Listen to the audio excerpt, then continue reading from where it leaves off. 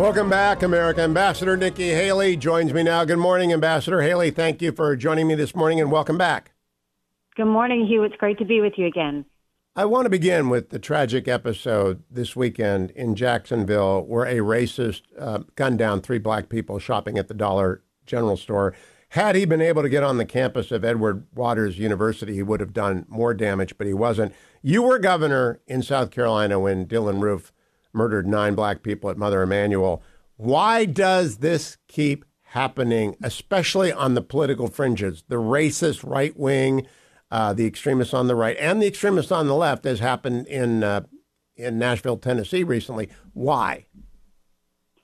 I'll tell you, I mean, anytime I hear of something like this, it takes me back to a very dark place. It takes me to, those days where South Carolina was broken and we couldn't believe that this was the first time it happened in a place of worship. We couldn't believe that it happened during Bible study, and we couldn't believe that murderer would have that much hate in his veins. And I think if you go back and you look at, what caused him to be like that, and I'm sure they're going to find that about this murderer as well, is, there's a lot of hate online with social media. We've got a lot of mental health issues, and you combine that with the rhetoric that is happening in America of division and, just being able to hide behind, something on social media and getting angry. It causes for a bad cocktail. And when you get that, people die. And we have to stop this. And there is no place in America for hate of any sort whatsoever.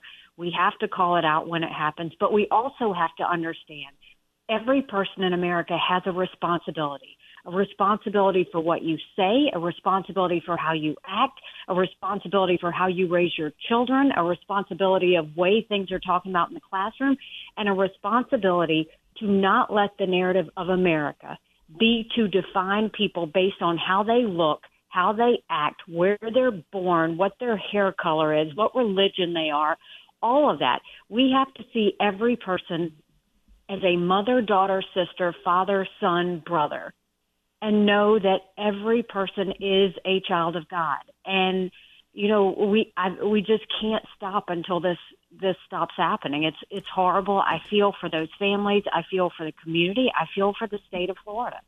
Ambassador Haley, I had Secretary Clinton on half dozen years ago after she had lost to President Trump. And she pegged the number of hardcore racists in America at about 600,000, a number I don't disagree with just based on percentages. Not even a small percentage of those armed is dangerous. How do we change that climate of hate that leads so many people to act out their violent fantasies, whether on left or the right, whether it's in Jacksonville or it's in Nashville? How do we stop that? Well, I'll point you back to what happened in South Carolina. I mean, when we had those murders, that was on the heels of Ferguson. And, what we did was very different from what those did in Minnesota after George Floyd and those around the country did, which is they went to riots, they went to violence, they went to, worse behavior. And what we did was we turned away from that fear. We turned toward God, and we turned toward the values that make this country great. And, I'll remind you that it was 60 years ago that Martin Luther King gave that speech. Look at how far we've come in 60 years. That should be the motivation in saying we're not done yet. We're not done yet, but we can do it. We have proven we can do it. And our goal in America is to make today better than yesterday. Our goal in America is to make sure that every American feels a responsibility that Americans take care of each other, that we love each other, and that we continue to teach our children to be that way.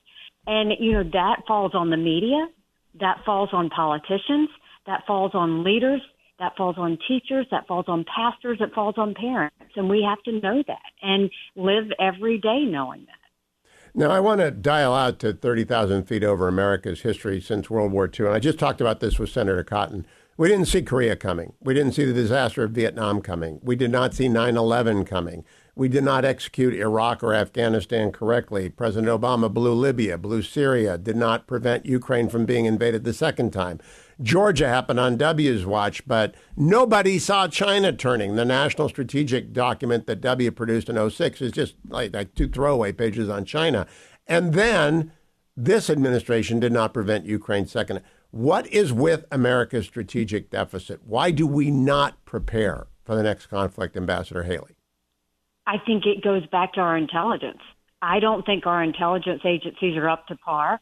I don't think that we are getting the proper information. If we did, we would have seen the fall of Afghanistan the way it was. We would have seen so many of those other events, and we're just not getting it. And that's why when I'm president, we're going to go back in and fine-tune the mission. Don't forget that when we talk about modernizing the military, make sure that we have the most up-to-date ammunition and equipment to prevent our men and women in the military, we also have to make sure we have the most up-to-date intelligence.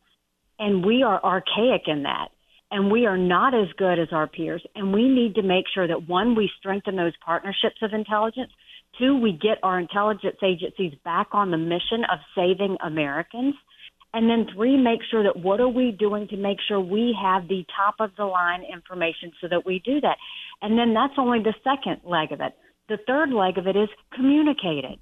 Tell the American people, treat American people like adults and give them the information you have and what we need to do to protect ourselves. Why in this last decade did it not come out that the Chinese were buying up all of this farmland? I mean, food security is national security. Why didn't it come up that they were running cables underneath that farmland to our military installations to spy?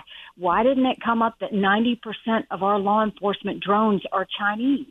Why didn't it come up about the harm of the research that was being stolen from the universities when all those millions were going in there? Why didn't it come up that Chinese front companies have been lobbying Congress? Why are we allowing foreign lobbyists in the first place? Why didn't it come up that China was developing these neurostrike weapons that can actually engineer and change brain activity of military leaders and groups of people? What more do we need to know than to realize it's not that China's coming. China's already here. They have infiltrated our country. No, I do not know anything about the neurostrike weapon, Madam Ambassador. So to fill us in on that, but I know you got a heart out, so I want to give you the last question and take it as long as you want.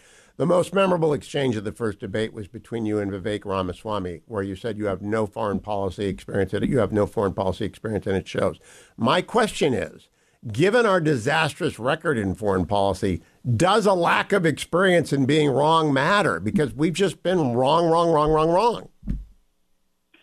Well, so to start, the Chinese with the neurostrike weapons, they are the biggest developer of neurostrike weapons, and that is their ability to engineer and change brain activity.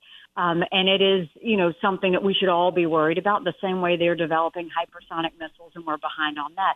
I mean, look, that exchange at the debate, the problem I had with that is it was just naive at best.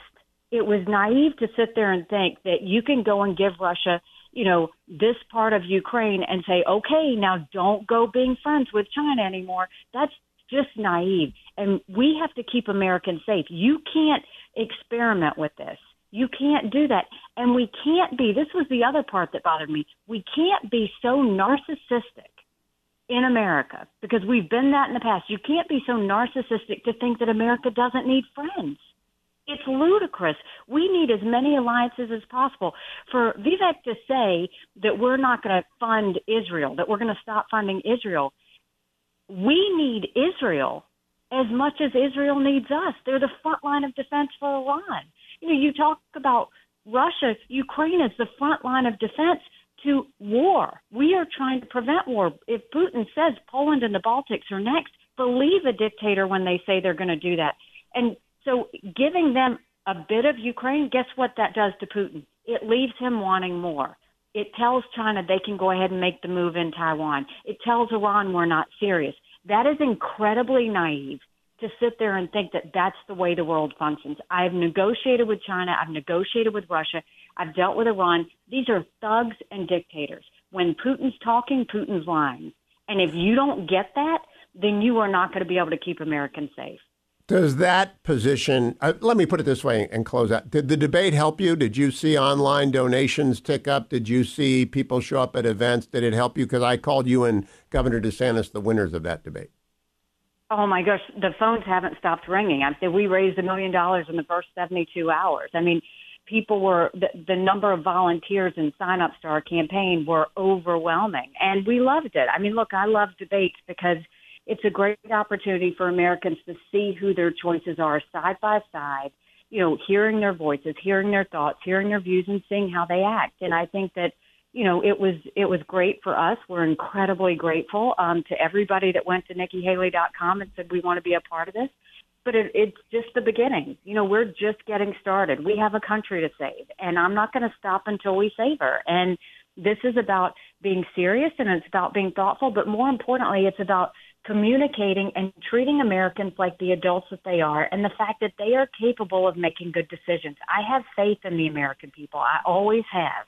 And so I know that they're going to see the right way on this, and I know that we're going to work as hard as we can to earn every single American's vote. Ambassador Haley, thanks for coming back. Keep coming back. I appreciate your taking time with me this morning. Thanks so much. Y'all go to NikkiHaley.com and join us. Thank you, Governor. Thank you.